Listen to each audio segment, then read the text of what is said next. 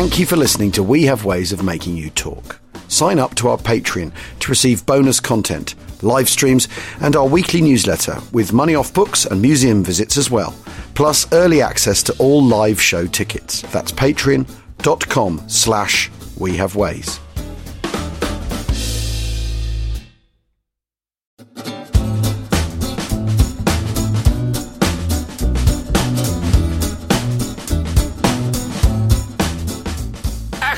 Achtung! Welcome to We Have Ways of Making You Talk with me, Al Murray, and James Holland. And James, du bist in oh God, nach Deutschland, ja? Ja, jawohl. I'm very much in Deutschland. I'm at the Bundesarchiv Militärarchiv, which is in Freiburg im Breisgau, in the Black Forest in the Schwarzwald. And actually, I did indulge in some Schwarzwald-Torte mit Kirsche last night. Oh dear, you're going to come back with some midriff. You don't have to. Well, I don't think so actually, because one of the things I've noticed about folk in Freiburg is that they're not challenged around the waistline at all. Really? No, they're lean and they cycle everywhere. And I tell you what, it's raining and it's grey and there's trams and everywhere you go, there's freaking cyclists. Yeah. And it's lethal. It's absolutely lethal. I've nearly run over 20. Is it bordering on Dutch levels of cycling? Bordering, yeah, definitely. And like the Dutch, they don't bother with helmet. No, they don't bother with helmet. If everyone's on a bike, you don't need the helmet. So paint the scene for us. The Bundesmilitärarchiv, is that a building with a Palladian arch and a tatter and how is it presented? Is and a scrubbed out eagle and swastika? Well, this is it, you see, because after all, where does a military archive sit in the German public sphere? It would. I mean, it's so far removed from that. It's not true. So it's interesting because Freiburg is an old university city, and it is a beautiful city. It's got these lovely cobbled streets. It's got these little kind of water culverts that run down the edge of the streets, and all the pavements are cobbled as well. And they've got little patterns in them, and there's trams and old sort of ye olde German, sort of southern German pub kind of things. And Gothic writing and murals on the walls of the buildings, and it's really lovely, and it's got a lovely cathedral in the centre of a big square in the centre of town and stuff, and that's all great. But on the outside, it's all kind of sort of light industry and car manufacturers and home improvement stores, and it's all quite modern. And just around the corner is a big sort of wire fence. And a series of grey flat-top buildings, metal-looking buildings, completely nondescript. And that is the archive. Right. And you go in and it's all very sparse and grey and slightly echoey, which is one of the reasons I've come back to my Gasthaus to do this rather than stay in the archive, because it's just too bare and, and sort of... Yeah, it's weird. But when you go in there, so we rang up beforehand and they said, "No, I'm sorry, we haven't got enough. We haven't got enough space for 2 people to come next week. We've only got space for 1." Yeah, this was about 3 weeks ago. Yeah, and then Dorothy, my friend Dorothy Schneider, who's an art historian but who's a great old friend, and she does all sorts of freelance stuff and translation stuff. So she's with me this week. So Dorothy then rang back and they said, "Actually, we have got 1 desk after all." So she went, "Great." And then she explained that I'd already bought my tickets and everything, and is there any way they could squeeze me in? They went, "Well, yeah, that'd probably be okay." So I got there on Monday afternoon. There's loads of desks. Yeah. Absolutely loads of desks. And they put us next to a whole load of other people. So there's maybe, 14 rows of desks. And the front 3 were all busy, and they put us in the middle of that. Yeah. So right next to people where we're going to obviously be talking, but already in a low voice. Yeah. And not far away. And then across the room, across the kind of forecourt, there's an empty room, which Dorothy had already said to them, in the past we've been in this empty room. And they went, "Oh, no, there's absolutely no way you can use that." So anyway, we got there and I said to Dorothy, "Look, that room's empty. Why can't we just ask them if we can go in that room?" So we said, "Any chance we could go in that room?" And they went, "Yeah, sure." Right. So there's clearly some sort of very stringent gatekeeping policy. But once you're in, you're in. Yeah, and so anyway, so we already had folders that we'd ordered up. We got them. They said anything that's got red writing on the slip that comes with it, you can't photograph. Right. So we went through them. Every single one of them had red writing on it, inevitably. And whose red writing is it, and what does that apart from you can't photograph it? What does that denote? So what you get the folder, and it's got a little white slip with a paper clip attached to the front of the cardboard folder, and it says James Holland, MSG 1/3298 or whatever it is. Yeah. And if that's printed in red, you can't photograph it. Right. So they're all printed in red.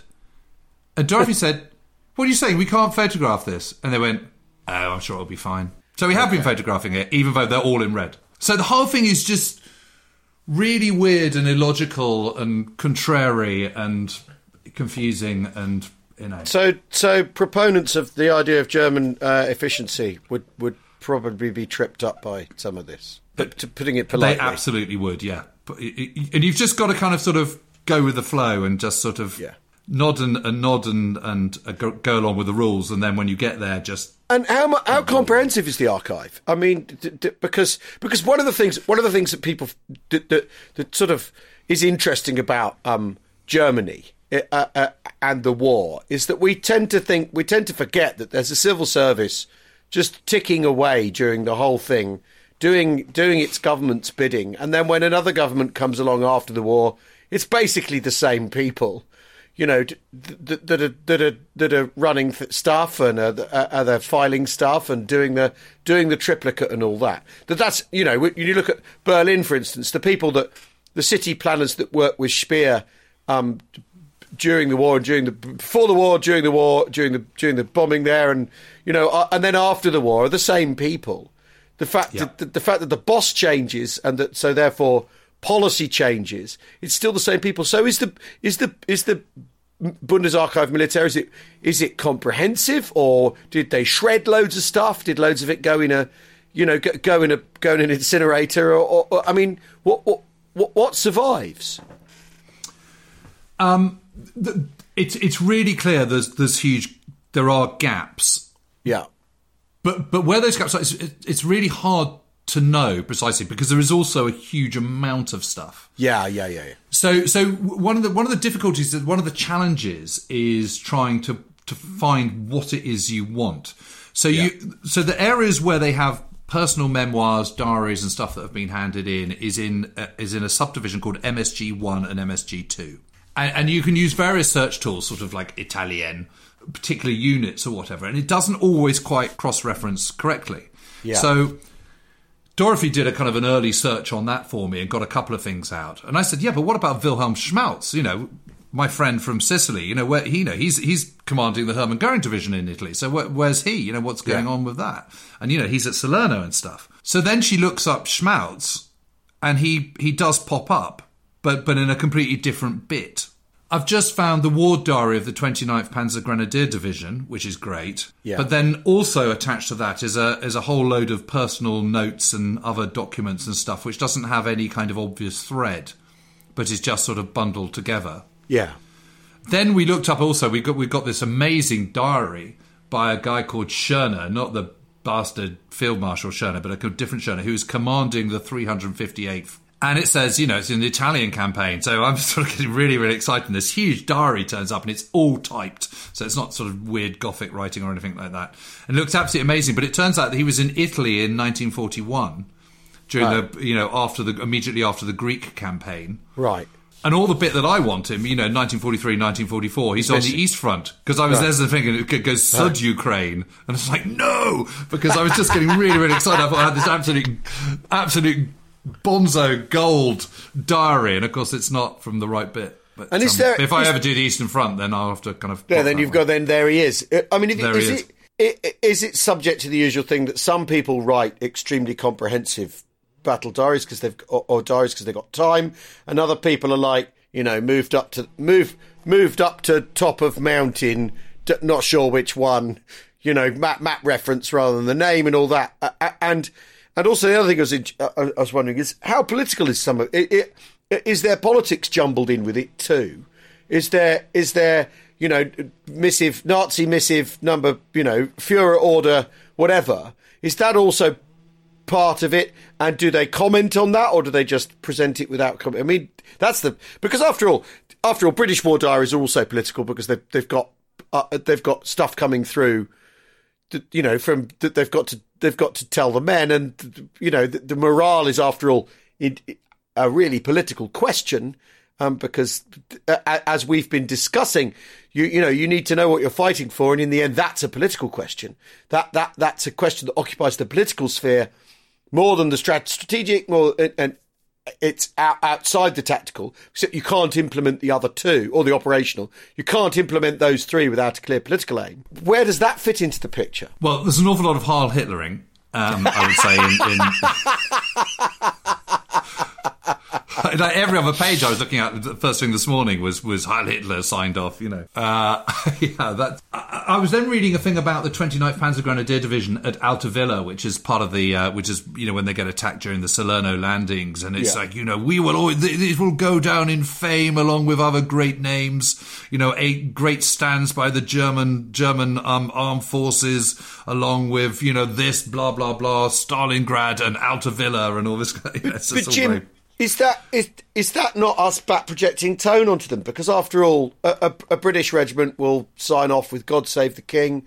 We've done what our predecessors did at Waterloo and at Sevastopol, and is it not?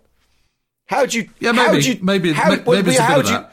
tease those apart? Because that's out of ammunition, "God Save the King." Is that any different to out of ammunition, Heil Hitler? I mean, yes, it is. Yes, it is.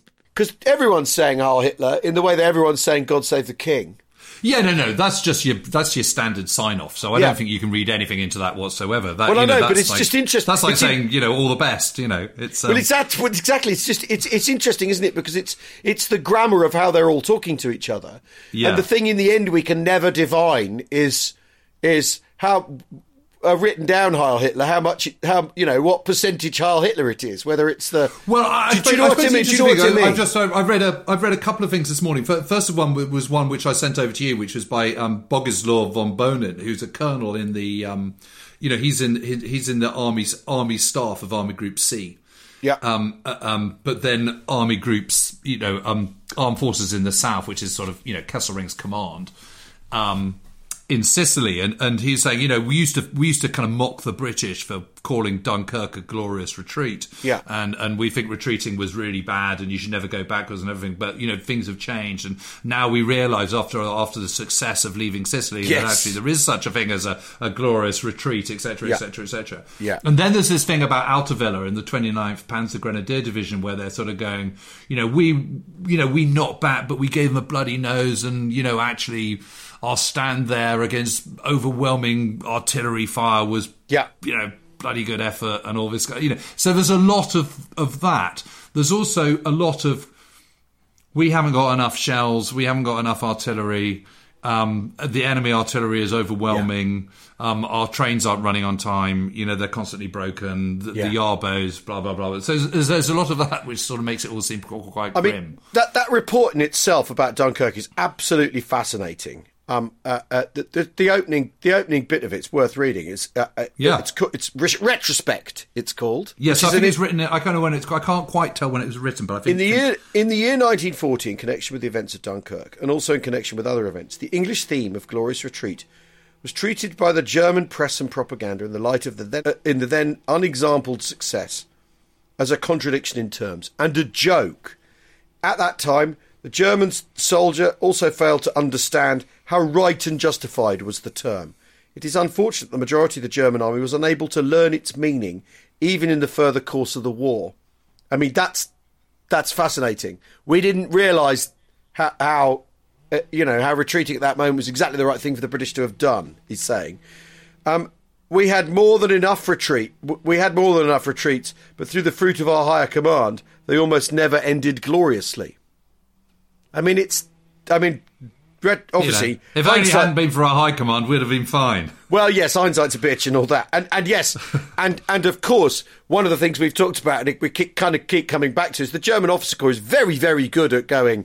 well, you know, if it had been left to us, we'd have won, which is the refrain of the First World War. You know, people higher up stabbing us in the back, letting us down, and that the sort of reflexive stab in the back myth thing from the German officer corps in the Second World War moves its locus onto Hitler, which is, I think, you know, which is very interesting, isn't it? Because after all, yep.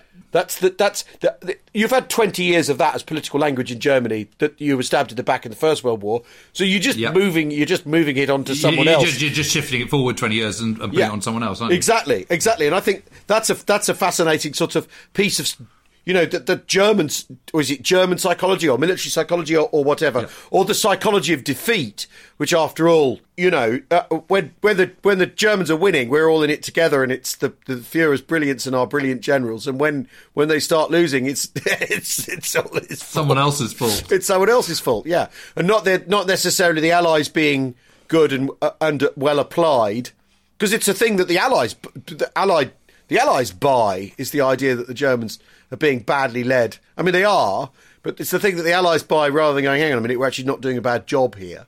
That then metamorphoses after the war into a kind of idea that the Allies are actually a bit crap. And yeah, I mean, it's very, very interesting as a sort of psychological answer to losing, that it's everyone's fault but yours. And that the Germans, you know, the locus moves to Hitler rather than socialists or democratic socialists or Jews or whoever, that in the end they end up pinning it on the bloke who hates all those people. I mean, it's sort of, if you're a fan of irony, there's irony on offer, isn't there?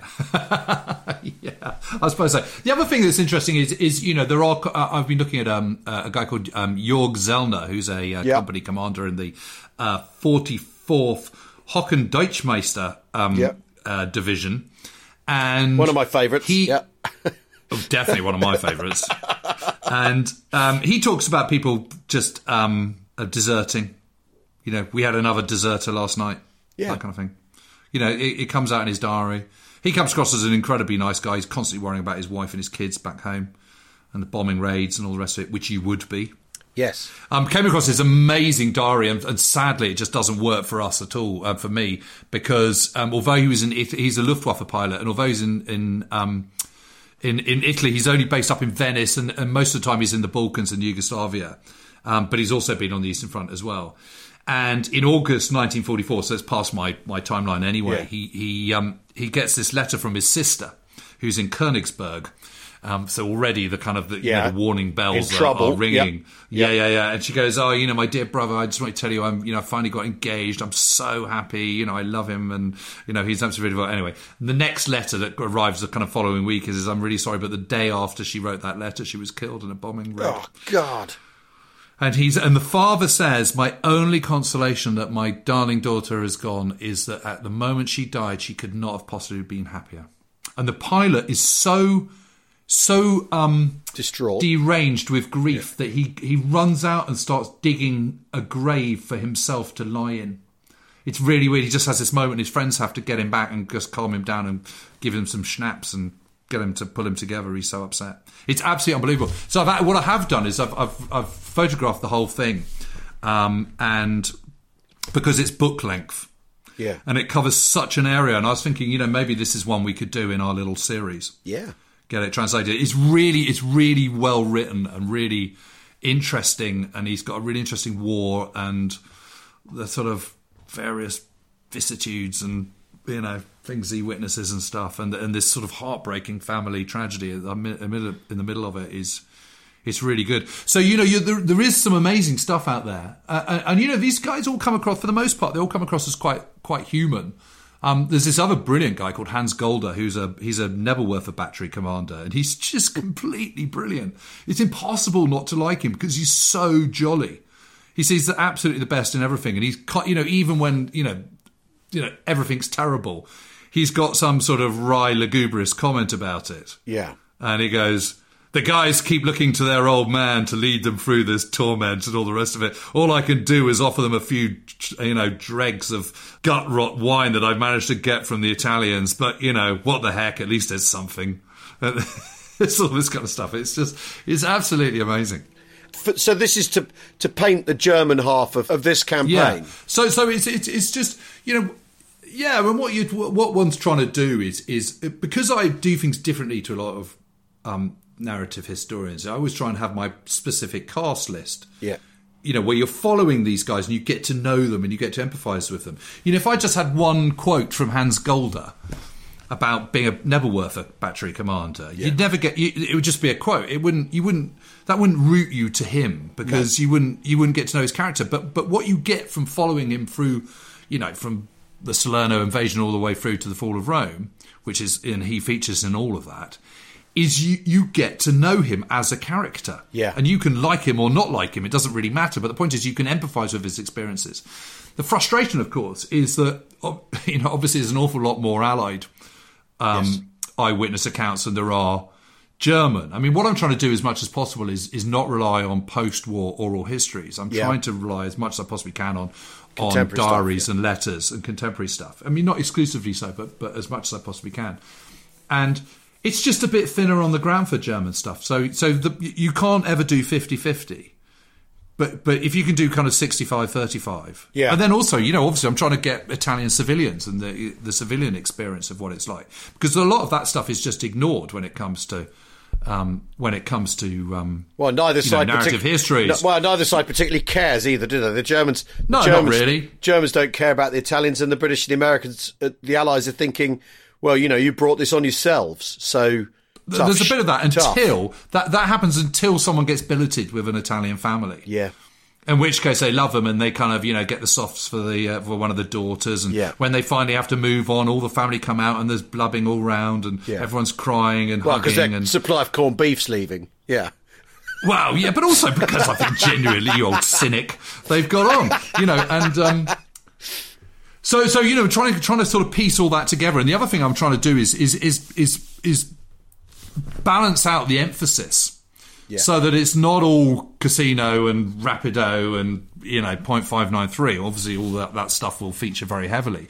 But that actually some of the forgotten episodes really get an airing. And one of the most amazing stories is the crossing of the Sangro, but then the crossing of the Moro, which is kind of 10 miles further up the track. On the Adriatic side, the battles that are happening in the Adriatic, from up to kind of January 1944, they're just completely forgotten. And there's this absolute epic battle crossing the Moro and going into Ortona by the Canadians against the 1st Fallschirmjäger Division. Yeah. Which happens in December 19... It starts on the kind of, I think, the 6th of December, and it sort of finishes after Christmas Day. So they're still fighting on Christmas Day. And it's an absolute epic. Yeah. And it's like, why doesn't anyone know about this? Because it's incredible. And I suppose it's because ultimately, what's it achieving? You've got to cross a river and you've got a tiny port town on the Adriatic. Well done. Great. How's that getting me to Rome? Well, and also the sort of Casino offers you an iconic battle and battlefield and, doesn't it? I mean, it dominates the story in the way that it dominates the landscape, doesn't it? Well, all I'd say is the level of slaughter on the part of... I haven't looked into kind of how badly the Fallschirmjäger suffered, but certainly from the point of view of the Canadians, the attacking Canadians, their slaughter is every bit as bad proportionally as those of the 36 Texans crossing the Rapido. Yeah. But it's over 3 weeks rather than a couple of days. And it's an absolute horror story. Yeah. I mean, it's the last bit of Farley Mowat in his book And No Bird Sang. And he's just absolutely losing the plot at this point. Yeah. And his great friend and hero, Alex Campbell, who's the company commander, gets killed. He gets wounded at the end of the Sicily campaign and comes back. And he gets killed doing this absolutely bonkers charge. Mm. He basically just gets up and gets, it's kind of Colonel H. Jones stuff in the Falklands, and gets mowed down. And I've discovered that all his letters still exist from and to his wife. Wow. Yeah, and it's really, really moving. I mean, it's incredible stuff, and what they went through and what they suffered. And I've got this amazing account by this tank guy in the Three Rivers Regiment who were in Sherman's, and it is absolutely brutal. It's the most incredible engagement. Well, and I've got German testimonies as well, so I'm feeling quite pleased about that. And it's that sort of grinding battle. There isn't a breakout, is there? No, and they've got across the Morro, and they finally think they've got to Ortona. There's Ortona just standing there, and what they haven't realised is this thing called the Gully, which is this kind of really narrow, hidden kind of gully where all the mortars and all the guns are, and of course they just can't get past it. Yeah. And it's like this sort of deep trench, which is effectively protecting Ortona. And so what is supposed to be a really, really straightforward capture turns into this sort of Stalingrad of the Adriatic. I mean, it's absolutely amazing. And I'm thinking, I need to give this a bit of emphasis because it's got cool people. You know, it's got Canadians in it who, you know, big fans of theirs on this show. Yeah. And you know, it's got the Fallschirmjäger and well, yes, it's got Jupp Klein and all these kind of people. Because after all, you know, the casual account is that the Canadians do Dieppe and then they go to Normandy, isn't it? Yeah. You just, I'm completely overwhelmed by their contribution here. Yeah. Tell you what, we'll take a quick break and then we'll be back to carry on talking. We've had an interesting message sent to us. Anyway, we'll see you in a tick.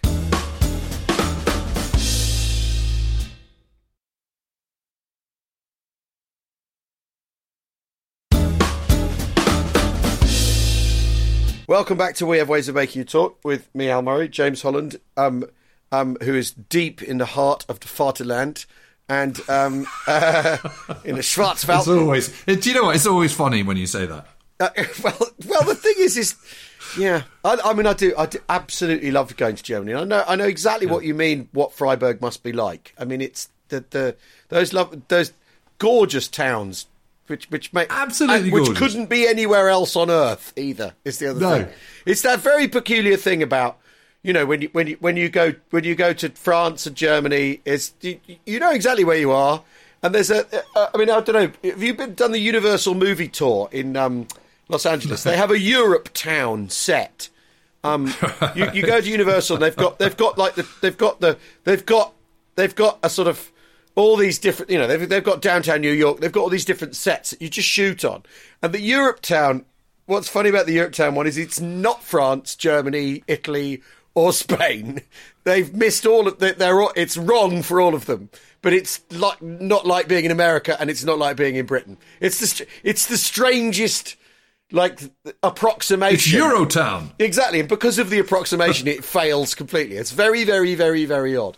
Anyway, Eurostat. We had this from John Fisher, who's in Annapolis in Maryland. He said, earlier today, I encountered your podcast on Mark Clark by seeing a photo on Twitter from the battle at San Pietro. I was particularly struck by the discussion of G2 reports from Anzio. I am personally interested in these because I believe my father, then Lieutenant Werner Fischer, was either the author and or was a major contributor to these daily reports. I say this because my dad ran the G2 Order of Battle section in 5th Army HQ forward for almost the entirety of the Italian campaign. He always felt General Clark was unfairly maligned for heading for Rome after the Anzio breakout. I also know that Anzio was the low point of the war from his perspective, even though he was wounded somewhere near Florence later in the year and would have spent 2 months in hospital recovering from his wounds before returning to his duties. I've been looking into my dad's service record of late primarily because I found out that a couple of years ago that he was a Ritchie boy taking part in his first class. Because my dad was born and raised in Switzerland before immigrating to the US, he spoke all of the languages of interest fluently. Right. Anyway, I am glad Which is why he's in the G2. Yeah, exactly. I'm glad to have found your podcast, and I will try to dig back through it, especially as it relates to the North African and Italy campaigns. Well, thank you, John. Wow. I mean, the thing is, there was I'll have to drop him a line. Well, after we talked about Clark and Rome, there was a bit of sort of Twitter to and fro about it, and I think you can't underemphasise. You're capturing Rome. It's Rome, for God's sake. Western culture has stand Rome and the Roman Empire since the Renaissance. So the idea that capturing Rome would be something, actually, you know what? It's not a political objective. It doesn't feed into our grand strategy. Is basically preposterous. If you've got the chance to capture Rome without smashing it up, you absolutely do it. It's one of the big objectives of the Italian campaign. I know, but it's of course it is, and it is because for so many reasons that completely overwhelm the idea that actually no, you know, you shouldn't do that because there's other things you should do. It's Rome, for God's sake, in a theatre which we've just been talking about, has been this relentless attritional grind with no proper breakouts, with no swanning, with none of the things that you're always promised as the fruits of every operation every new attritional break-in operation that you do. You're promised the fruit of swanning on to the next big place. The idea that when you get the opportunity to do that at Rome, you don't take it because you've got other housekeeping to do is basically silly, I think. And the sort of criticism, I think, is essentially silly. For want of a better word. It's what Montgomery's aiming to do when he attacks Ortona. He's trying to get to, what he wants to do is get to Rome.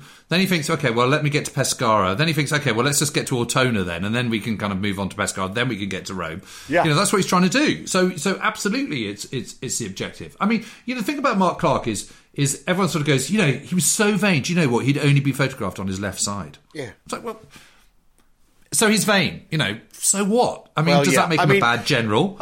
Well, exactly, and it's clearly he's a total arsehole and can't command in battle then if he'll only have be photographed on his left side. I mean, people are confusing. I mean, I always felt this was one of the criticisms with Montgomery. People are confusing their dislike of him as a character with his abilities as a general, and it's just. That's how I've always come at that. I sort of forget what he's like. Yeah. Was he prickly? Was he arrogant? Did he have a chip on his shoulder? All those things. Does that make him a bad general? Not necessarily. No. Well, and I think we can dangle and entice this prospect. We've just started putting together some.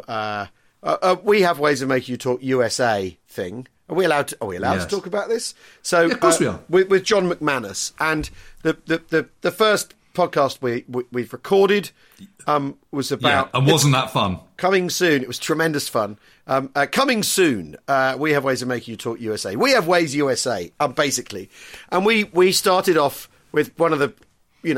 we thought we'd go for a very, very, very big fish to discuss to start with, which is Doug MacArthur. And the thing is, if you judge the guy on his flaws alone, it's a 2-minute conversation that there's nothing to discuss. His victories have become irrelevant and all that. And I think possibly the only way you get a general of Mark Clark's calibre is that you have to have someone who's vain. Maybe vanity is a requirement.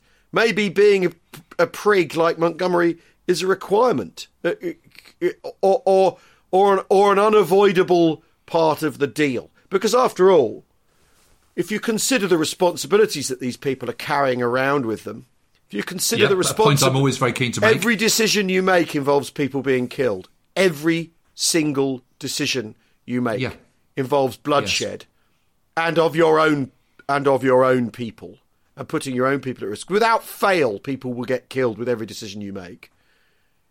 Maybe that means that the vanity in your character is the bit that gets amplified. And also, the American generals are all super aware of how to engage with PR, because they've come through the 20s and 30s in a new media age, and they're super switched onto it. And you look at what I think it's very interesting. The British Army, what the brass are all talking about. They're talking about there's the people who are down on the men that they're having to turn into soldiers, saying, well, they've all been to the cinema too much. They all read.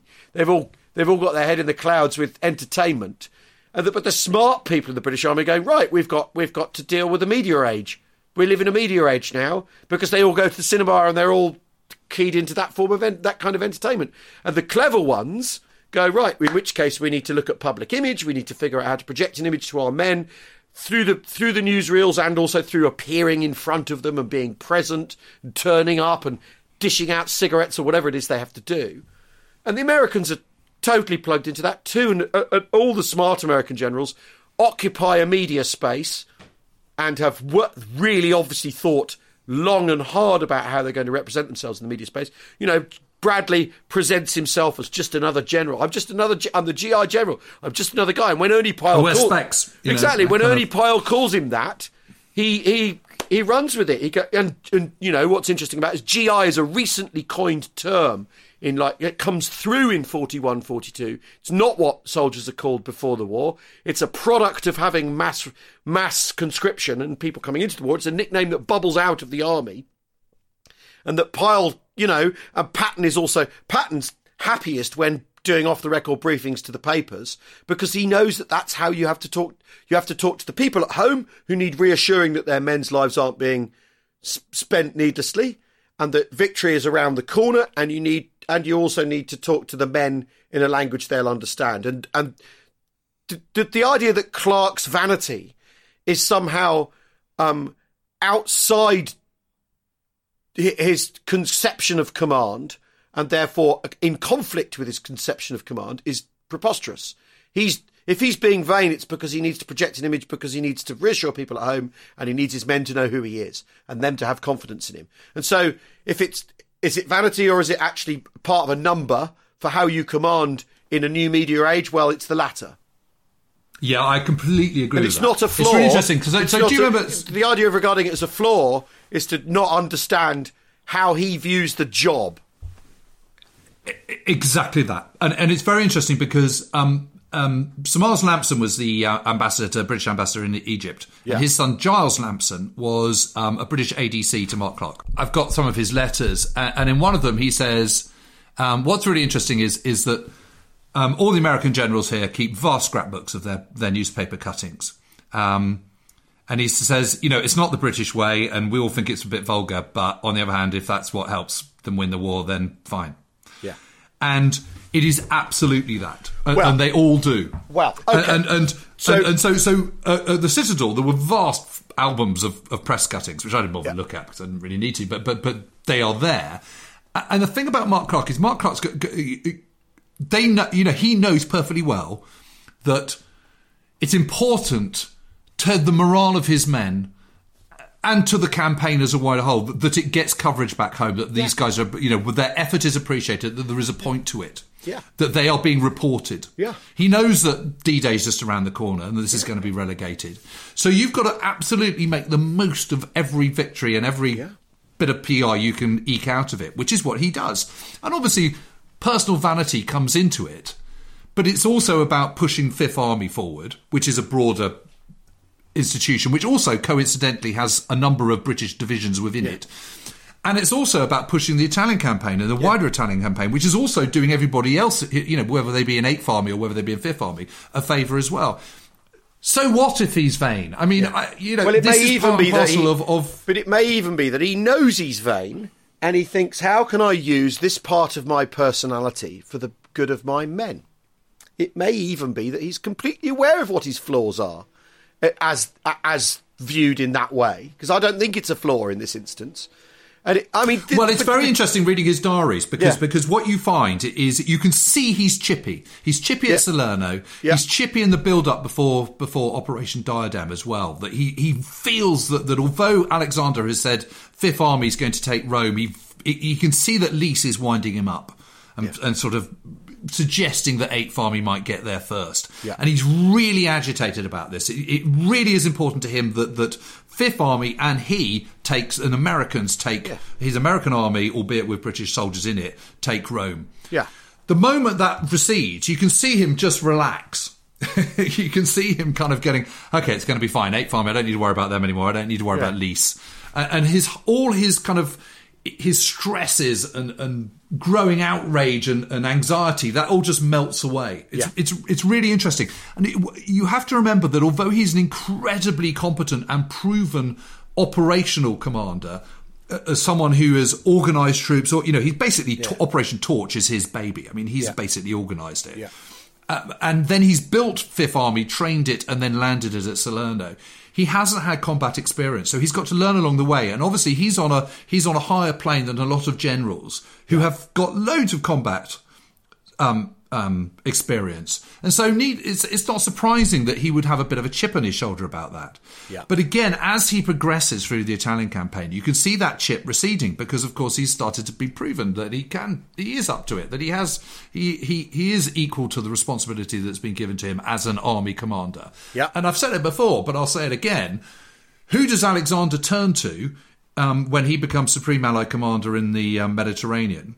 he turns to Clark. Clark is the Allied army group commander in Italy. And it could have been a British. There's no reason, there's no political reason to make it an American at this stage. He does so because Clark is the best man for the job. And he absolutely was. And the final campaign that he orchestrates and runs and plans and it's got his absolute stamp on every single bit is brilliantly planned and executed down to the, So I think you can see a growth in Clark, which is really interesting. As an army commander, then an army group commander, you can see him improving all the time. He's hungry to get better. He's ambitious for himself, for his army, for and that kind of level of drive, I think, is really important. Well, and I don't see that's a gripe. But that's also what the American army's going through as well. The army exactly. So he's a leitmotif for the bigger picture. Yeah. I mean, what this brings to mind, though, Jim, is when we spoke to Max a few weeks ago. Yeah. We didn't. There was a thought that got kicked around in our conversation that we didn't quite join up, right? No.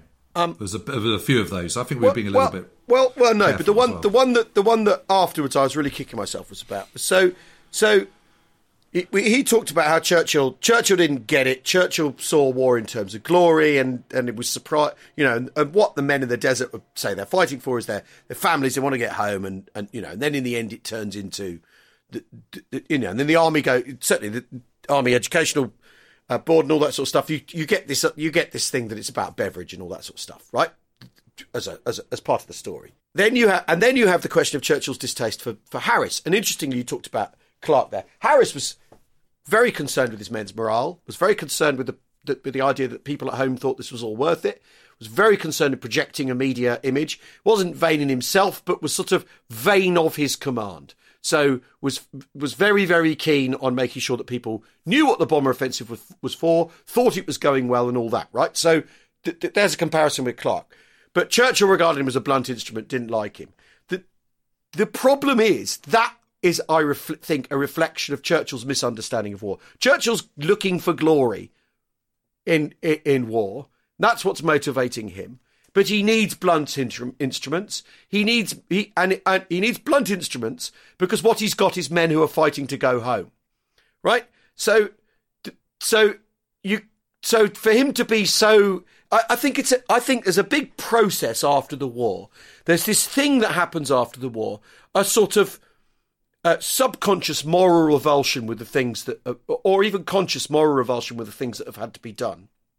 And so the men that took responsibility for those terrible things that had to be done cop it. They are used as the lightning rod for a post-war feeling of, Jesus Christ, especially with the bombing campaign, we stooped to the enemy's level. It's a thing Richard Overy talks about. That we had to stoop to the Nazi level to defeat them, of bombing civilians indiscriminately and all that sort of stuff. And I think that's where somehow you end up appraising someone like Clark or Monty or Harris and zooming in on their personal faults and zooming in on what unpalatable and unpleasant people they were. And the reason they're unpleasant and unpalatable people is because you're having to do an unpleasant and unpalatable thing. So you light on those people and you make them the lightning rod for how society feels about the thing it has had to do. And I think that goes with, it being a democratic war, a people's war and everything. A civil society had to do something completely uncivil. So how do you go back to being civil?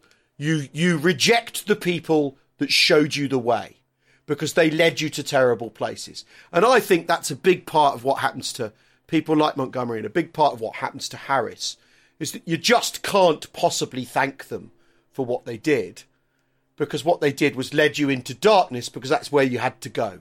And that's really how I feel about those people. And in a way, talking to Max, I felt he can't quite join, or we didn't get him to join those thoughts up. That you need Harris to lead the bloke who just wants to go home.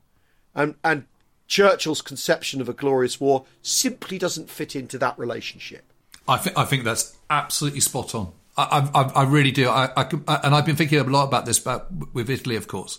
Yeah. Because, at what point to destroy evil, how much evil do you have to commit? Well, and it's Lord of the Rings. I mean, it's Lord of the Rings. It's exactly that. Your brother and Dominic on their podcast have been talking about Lord of the Rings a lot, and I've gone back to reread it. And the central question in Lord of the Rings is how far do we go to defeat these terrible, terrible people? And and essentially, I'm very convinced by their argument, aren't you? I mean, yeah, well, and essentially, when you read Lord of the Rings, that they kill every orc they can possibly get their hands on, and it's you know what I mean?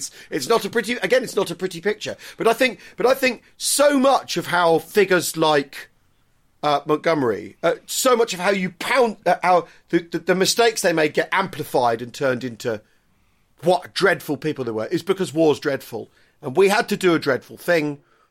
And every death that they're responsible for, the responsibility is amplified, because otherwise we did this as a society, a civil society. We did this as it's also like the way that when you look at the Second World War, it's the Conservative Party that gets Britain into the Second World War. No mistake, by screwing up in the late 30s. And then it's the Conservative Party that somehow gets Britain out of the Second World War in the form of Churchill, who, after all, is not really a mainstream Conservative in the 30s by any stretch of the imagination. And so the Tory Party, they get to say that Churchill won the Second World War. They get to admit that they got Britain into it. And Labour, and what Labour gets out of it is they get the Attlee government, and that's the deal, the political deal at the end of the historic political deal, as it were. And I think, when you start to push into Churchill's attitudes to the people who he had working for him and with him, it all gets quite complicated because, if the soldiers are just fighting to get home, and he thinks Harris is a disgusting blunt implement, that's just Churchill unable to face the reality of war in a strange way, which is peculiar because he's the great warlord. He can't see it. When we talked to Max, I felt it was brilliant to talk to him, and he's so articulate, he's got his position fleshed out. I thought I can't venture this, so I thought I'd drop it in with you, Jim, behind his back. Well, I think that's absolutely legitimate. But I also think I think you're absolutely right. I totally agree with that take. It's like the idea of this, the sin eater, and it's just where someone has to eat this. It's the old someone has to carry the stuff. The way, for instance, Montgomery is accused of being a homosexual, of being a paedophile, and all those sort of things. That's how you. If you wanted to smear someone in the old days, you'd say they were gay. You shouldn't have any traction now. But that's what you used to say about someone to undermine them, and obviously he does say mad, crazy, horrible, racist things in the 60s about apartheid and all that sort of thing. So he is unpalatable. But the point is that he's carrying the war with him, and you shove him off. You go, look at that ghastly prick who he's a terrible man. But it's because how else does a civil society digest the experience of war, as well as telling glorious tales about itself? Which is the thing Max talks about. I mean, it is amazing that the literature on the Italian campaign, whether it be Eric Morris, whether it be Raleigh Trevelyan, whoever it is, that were writing these books in the kind of 60s, 70s and 80s, it's relentlessly downbeat. It was rubbish. It was a terrible campaign. Yeah. It was badly fought. The Germans were really good in their defence and much better man for man. We were lions led by donkeys. It's all that stuff, and it's so warped and frankly wrong. I mean, it's just amazing. It is really, really incredible how downbeat everyone is, and it's just missing a whole level of comprehension. Yeah, and it's just the truth of the matter is it was an incredibly difficult place to fight. They'd been committed. The winter was terrible, as I never failed to remind people, and it's. They got from the Allied point of view, they got themselves into a situation where there was no retreat. You know, there was no reverse. You know, they had to keep going forward. Yeah, and with diminishing. I mean, you've got battalions. So the Canadian battalions at Ortona. We're always talking about, well, you know, we're up against all these German divisions in Italy, but they were under strength. Well, battalions are rarely under strength in Normandy because they're just across from the Channel and there's lots of people coming through. But in Italy, you're always getting that. You're always last on the list. Yeah. So you're not getting those replacements through, and you're not getting them through in any quick time on the Adriatic coast in winter. Yeah. So these battalions are not 900 strong; they're 500 strong. Yeah. You know, these companies are not 130 men strong; they're kind of 90 to 80. Yeah. You know, your platoons are 20 men, not 36. Yeah. You're getting ground down. And so everything is just everything's stretched. But in a way that it's not anywhere else. But this is the campaign where there is no glory. You have to be a blunt instrument, and finally there's civilians caught up in it. And also there is also in large amounts. I mean, I know there are people in Tunisia. That's not me being Eurocentric. But there is an element of, well, there are white people caught up, you know, and it's of the time that there are Italians and Italy is the cradle of civilization, all this stuff, as well as having gone fascist. So there's that old Allied thing where they go, how can the most civilized people in the world turn to fascism? Which is the question that gets asked in Germany a lot, and the question that gets asked of Italy a lot. And I think that's got other associations anyway. But you have finally got, there are people caught up in it. So you can't depict it like, because the war in the desert, after all, is depicted as this sort of chivalric thing, where it isn't. Yeah. It isn't. War without hate. Exactly, and you can resort to that to tell the story of it in the desert, even though there are stories of, you know, Maori blokes bayoneting as many Germans as they could possibly get their hands on, all that sort. You know, there is that in the picture too. But you can tell that story kind of convincingly about North Africa and propel how you go on that. And you've got the officers with their gazala chase attitude. You know, that there's a kind of horse race going on, and you can't do that in Italy.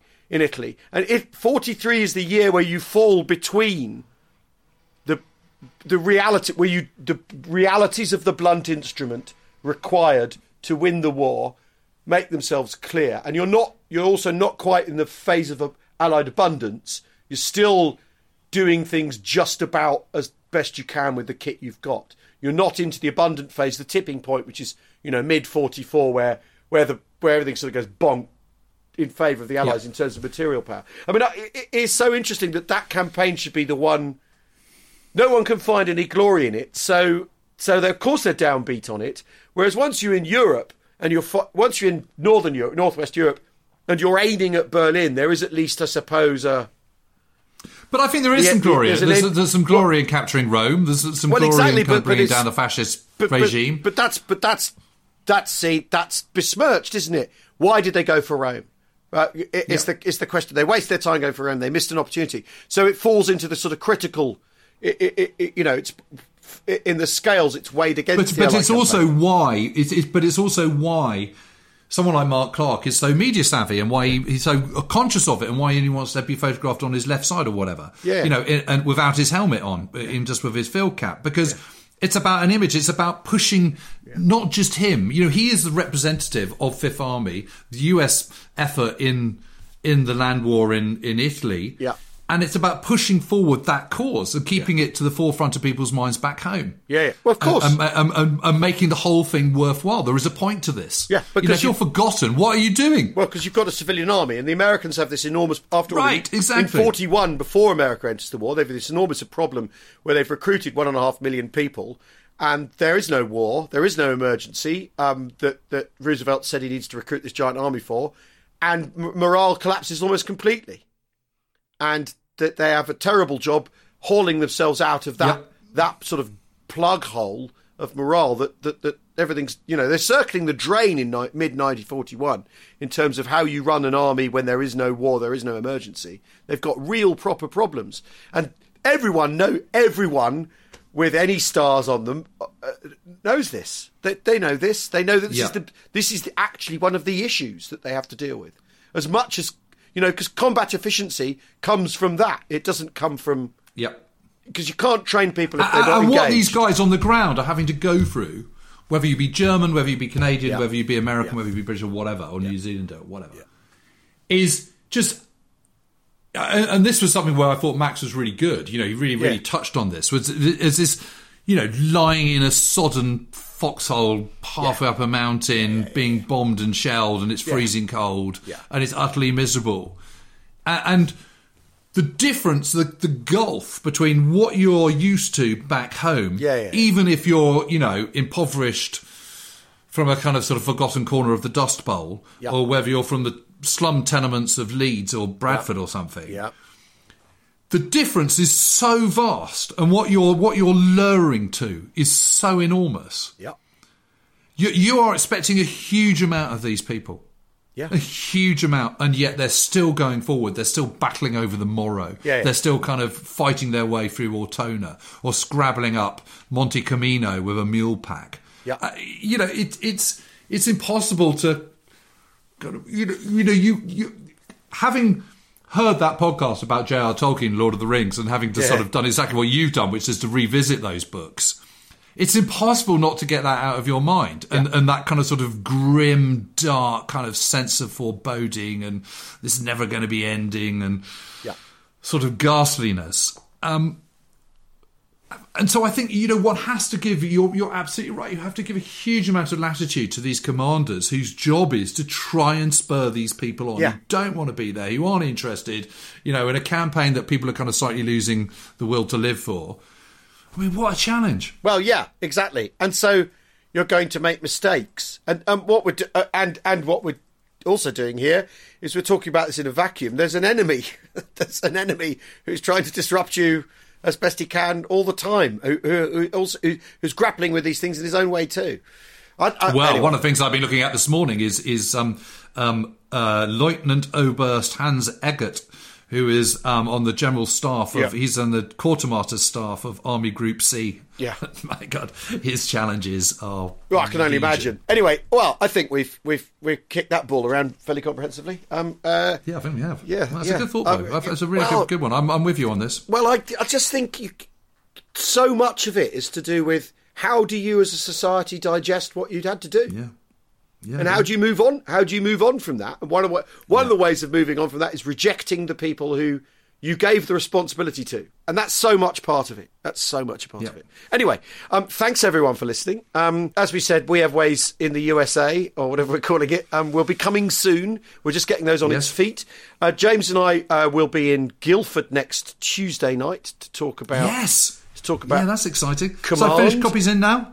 Not quite. We're waiting on them. Right, they're imminently with me, which is very exciting. Okay. That is very exciting. And then looks great. On the Patreon, there is a list of all the signings. Although it's TBC list of all the signings we're doing, because we're plugging it into my touring. So we're going all over Leeds and Woking and all sorts of places, and we're trying to fill as many gaps as we possibly can. We're going to Waterstones, and also. If they're on a weekday, they're going to be at lunchtime, and if at the weekend, they're going to be sort of 3:30.